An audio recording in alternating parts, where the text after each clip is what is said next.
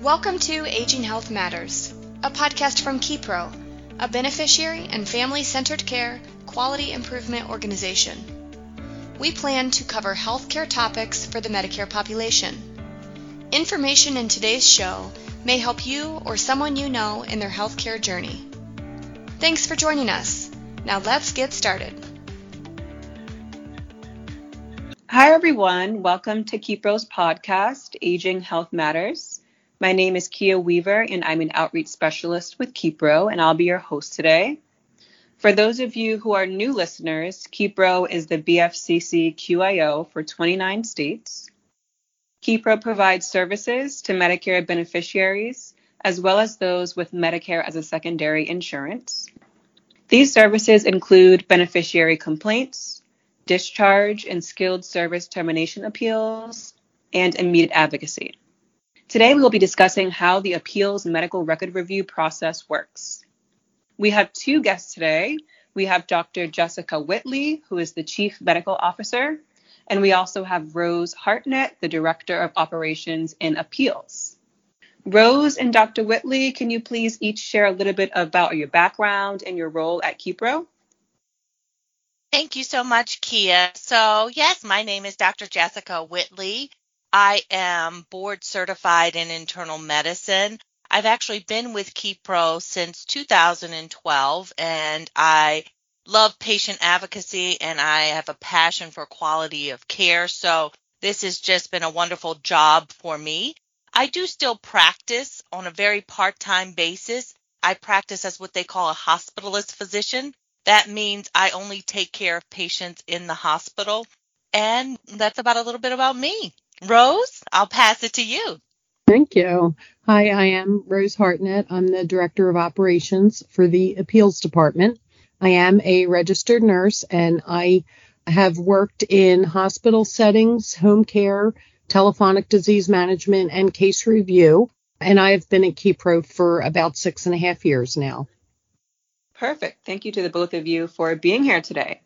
And we can go ahead and jump right in. So Kepro processes hospital discharge and skilled service termination appeals, which both involve a medical record review. Can one of you please tell us what a medical record review is and how the process works? So I can handle that part of it. So for the appeal process, we can start with acute care reviews, which would be if a beneficiary is in the hospital setting and they are admitted as an inpatient. They have the right to appeal their discharge if they feel they're not ready to go home or to move to the next level of care. The hospital will give a notice called the important message, and that has Kepro's phone number on it. And once the beneficiary calls us and files the appeal, we contact the hospital. And if they have a Medicare Advantage health plan, we contact them too. And we let them know that there is an appeal, and we request the medical records so our physicians can determine if you're ready for discharge. When we request the records, the hospital would have until noon the day after you've called us to get us the records. They can securely upload records into our system, or they can send them via fax. Then it begins the review process. For post-acute care, which would be if a beneficiary is in a skilled nursing facility, home health, or hospice, those providers are also required to give you a notice, and that notice is called the Notice of Medicare Non-Coverage. They have to give that at least 2 days before they want to discharge a beneficiary. Again, our phone number will be on that notice for you to call and start an appeal. The provider must include an effective date on that, and that would be the last day covered. So beneficiaries must call in and request an appeal by noon the day before the effective date in order for it to be a timely appeal. If you call in after that and you have a Medicare Advantage health plan, Kepro cannot do the appeal. It must be done by the health plan, and we will call you and let you know that. If you do not have a Medicare Advantage health plan, we can do a review even if you've called in late, but they are not considered expedited reviews, and they can take up to 14 days. So when we receive the call from the beneficiary, we do notify the provider. Same as with the hospital, we would request medical records, and the provider has until the close of business that day to get us the records. For both acute and post-acute care, we will call you with the physician's determination and let you know the next steps. If the physician agrees with the notice and thinks you're ready for discharge or the next level of care, we will let you know the last covered day and when financial liability could begin if you do not discharge.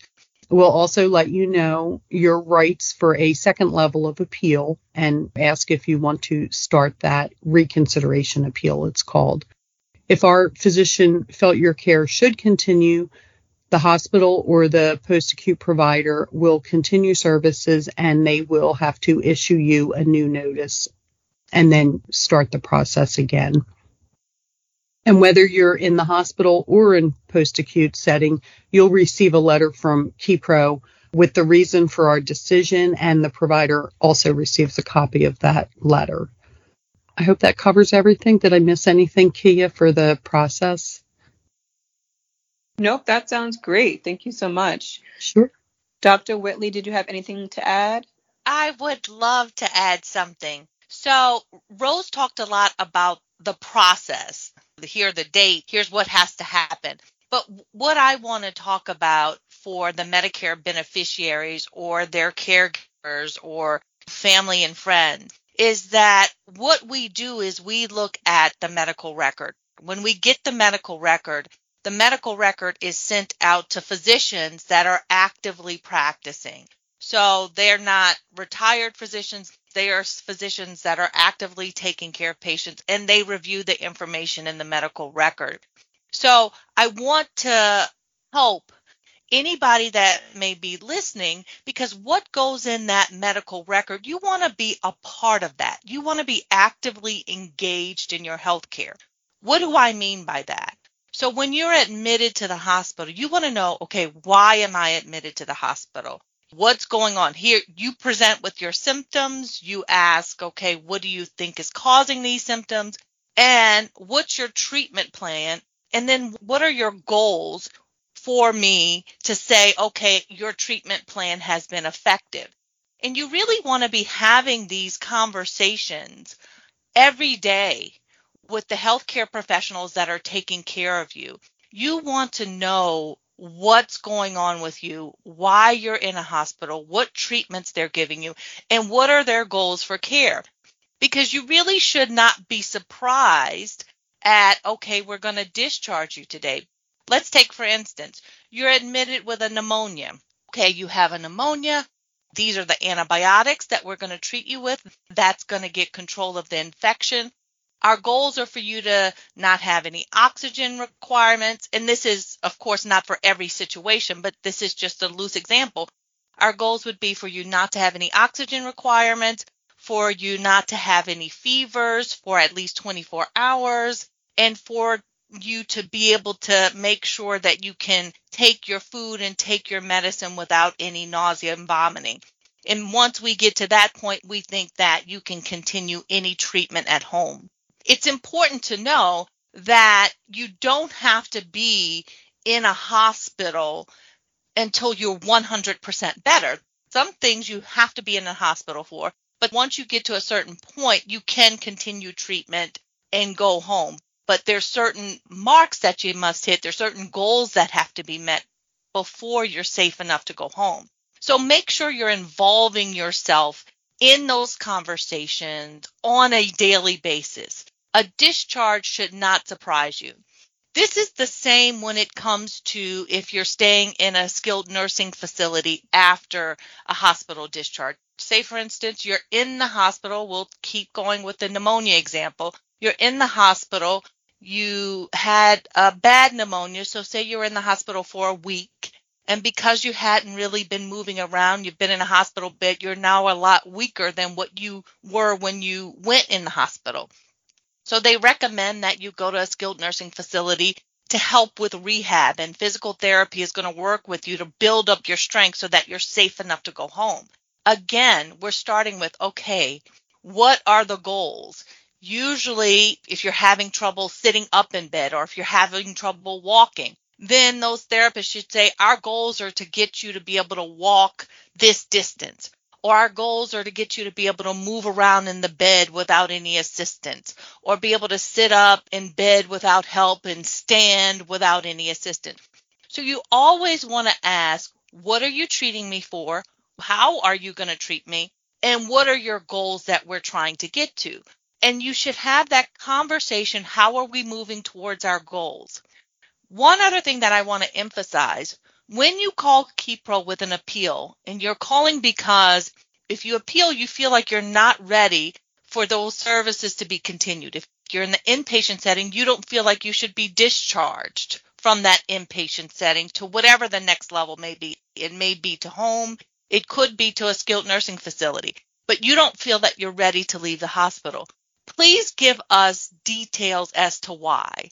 We're going to go back to my pneumonia example, but there are plenty of others. But say, for instance, you say, they're discharging me from the hospital. I don't feel like I'm ready to go home because I still have a fever. Or I don't feel like I'm ready to go home because I've been vomiting. They want me to take medicine when I get home, and I'm not going to be able to hold down that medicine. So that type of information really helps us. When we give the medical record to the physician, they help to understand this is your voice, and you want to make sure your voice is heard.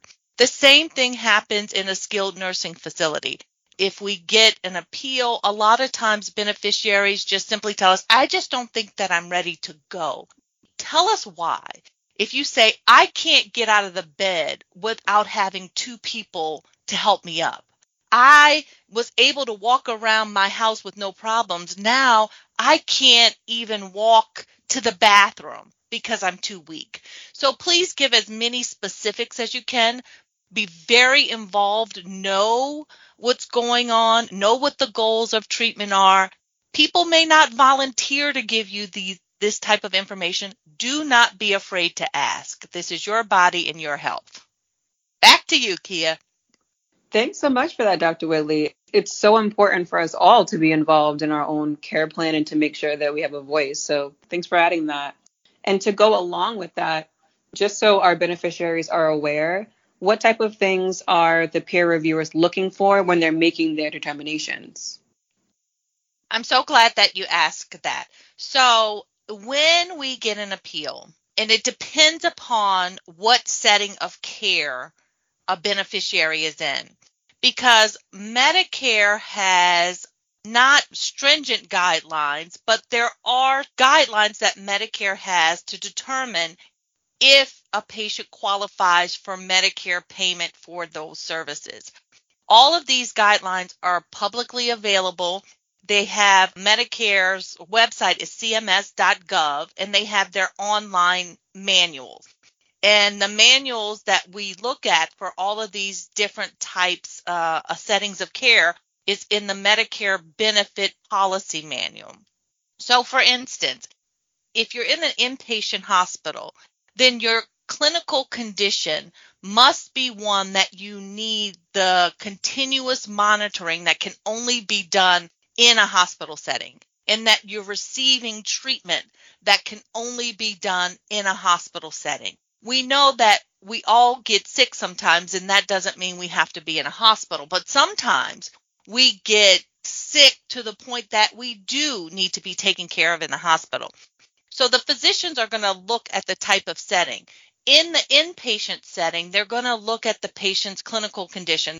They're going to look at why the patient came into the hospital, what were the presenting complaints, what did the doctors feel like the diagnosis is, what did they do to treat the patient?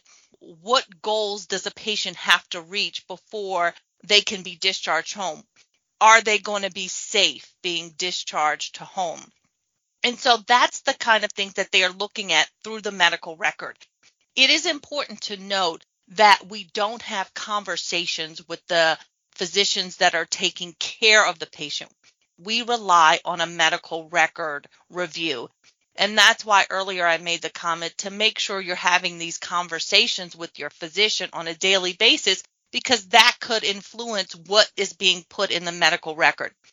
If you have concerns, make sure you voice those concerns. And then the physicians can say, patient is concerned about this, patient has this new pain, and that's able to be seen in the medical record. Now, when you talk about care like in a skilled nursing facility or in home health, there are also guidelines that determine whether or not Medicare beneficiaries are eligible for Medicare payment for those services. And it really relies and rests on medical necessity. I know that that's probably a term that sounds a little bit confusing, so let me break that down. When you have something that needs to be treated, there are multiple ways that a treatment can occur.